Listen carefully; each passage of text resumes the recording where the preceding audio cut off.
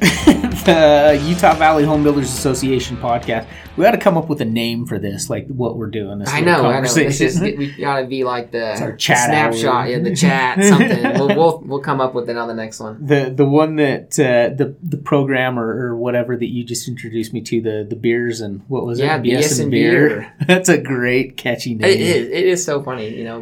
You're like BS and beer on first glance. Sounds like a couple of old grandpas, shooting the breeze, but totally it's building science and beer. So is that what it is? That's why it's because we're building science. So it's just a funny way to talk about it, and the beer thing is really, I think, just to get contractors there, because those contractors, tell them there's a free beer or something. Yeah, that's exactly it. Yeah, nothing to do with that. I've been to a bunch of things and never had a beer. I'm a water drinker, but. Well, point being, we need to come up with something catchy like that. But anyways, I've got, I actually reached out to you guys, the Instagram audience out there.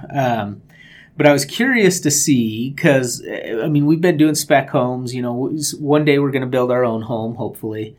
Nate's in the process of kind of redoing his house a little bit. Yeah. What are some building must-haves? Some upgrades or some little extras that you want to put into your house? Ooh, I want to hear them. Yeah, I know. There's some great ones. And then, even my list and researching some of the stuff. But, no, there were some great recommendations. I don't know how to say this. Priphisms? It's Priphisim. Ooh. Anyways, I'm sorry. I don't know how to say the name.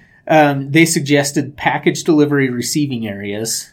Oh, like a designated Amazon drop spot or something? Yeah. Okay. And a lot of places I've seen, will actually do like a lockbox or something that you kind of put it into. It's basically like a huge mailbox for your house. Packages, yeah. Okay. Yeah. Genius.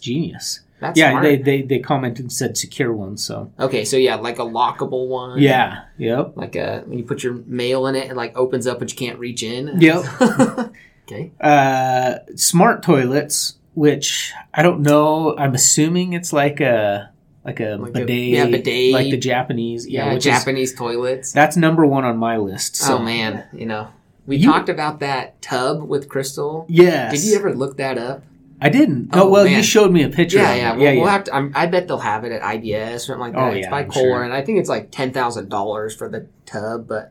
Yeah, you gotta have what you gotta have. We just had a conversation about high-end material, so. That's right. But the Japanese toilets. This one I don't get. Maybe you can put it into this, but they said ventless washing machines. Oh yeah, so this is actually cool. So there's a couple different newer ones where what they do is, instead of typically a dryer is going to have the big exhaust vent, right, and it's gonna take all the air, heat it up, and then kick it out, and the lint kind of gets trapped there. Uh-huh. But they have, newer, and I got to look up the word, but they're like condensing or non-condensing or something like that, where the dryer kind of manages its own air. It kind of filters it a little better and puts it back through. So it's not shooting out a bunch of exhaust air.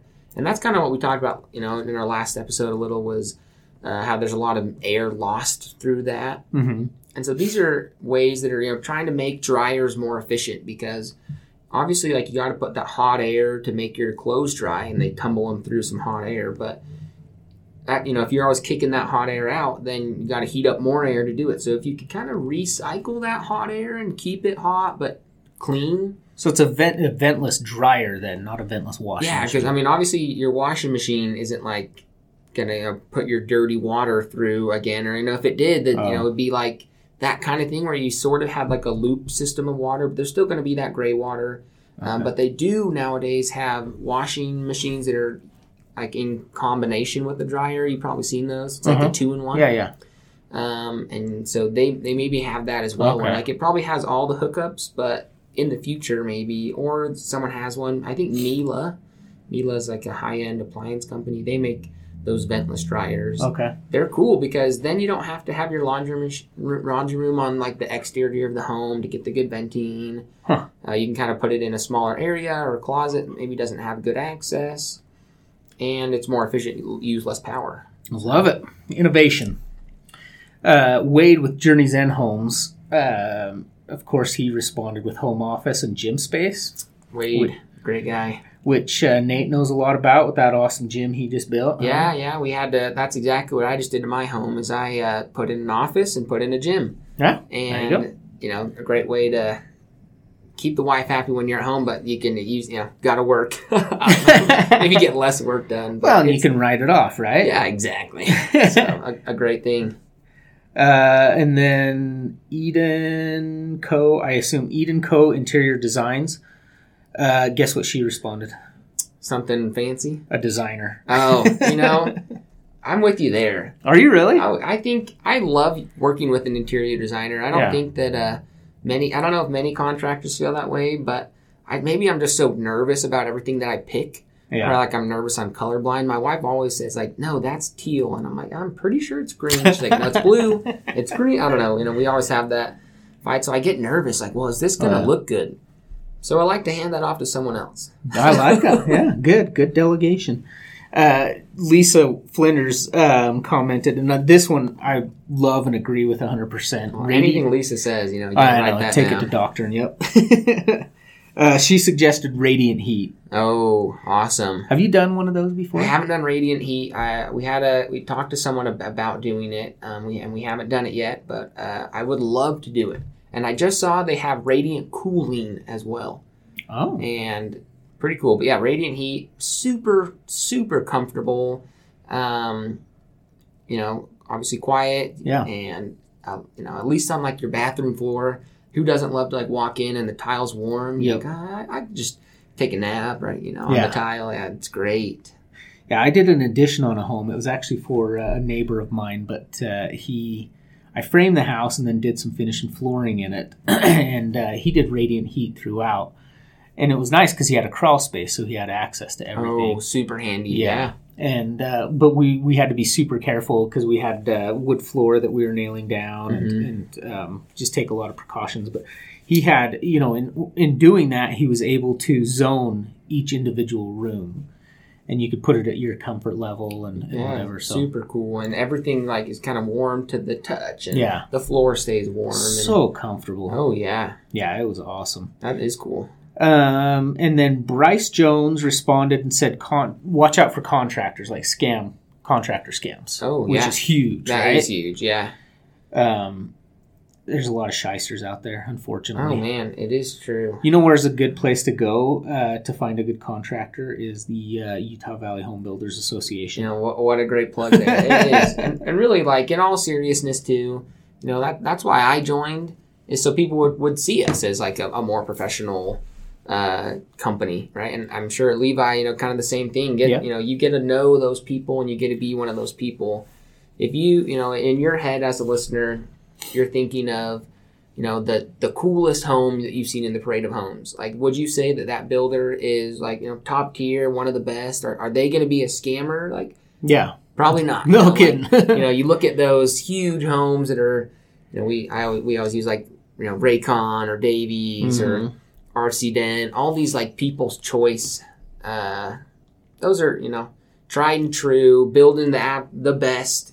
They're not scamming their clients. Obviously, their clients are building big, awesome homes and coming and doing it again with them. Very reputable. So referring their friends, and those are all big members of the Utah Valley Home Builders Association. If we didn't mention you and you have a great company and you're part of it, get on the podcast. Let's talk one-on-one so we can showcase you. Yeah, but this is a great spot for finding those good guys and avoiding scam, cheap, fly-by-night contractors. Love it. So here's ChatGPT's take on it. I deleted a whole bunch of them because they were dumb, but they had a few good points. And this is one that we talked with Crystal about as well. Somebody made the comment of what upgrades would you do had you had the money, and her comment was go with the things that are structural.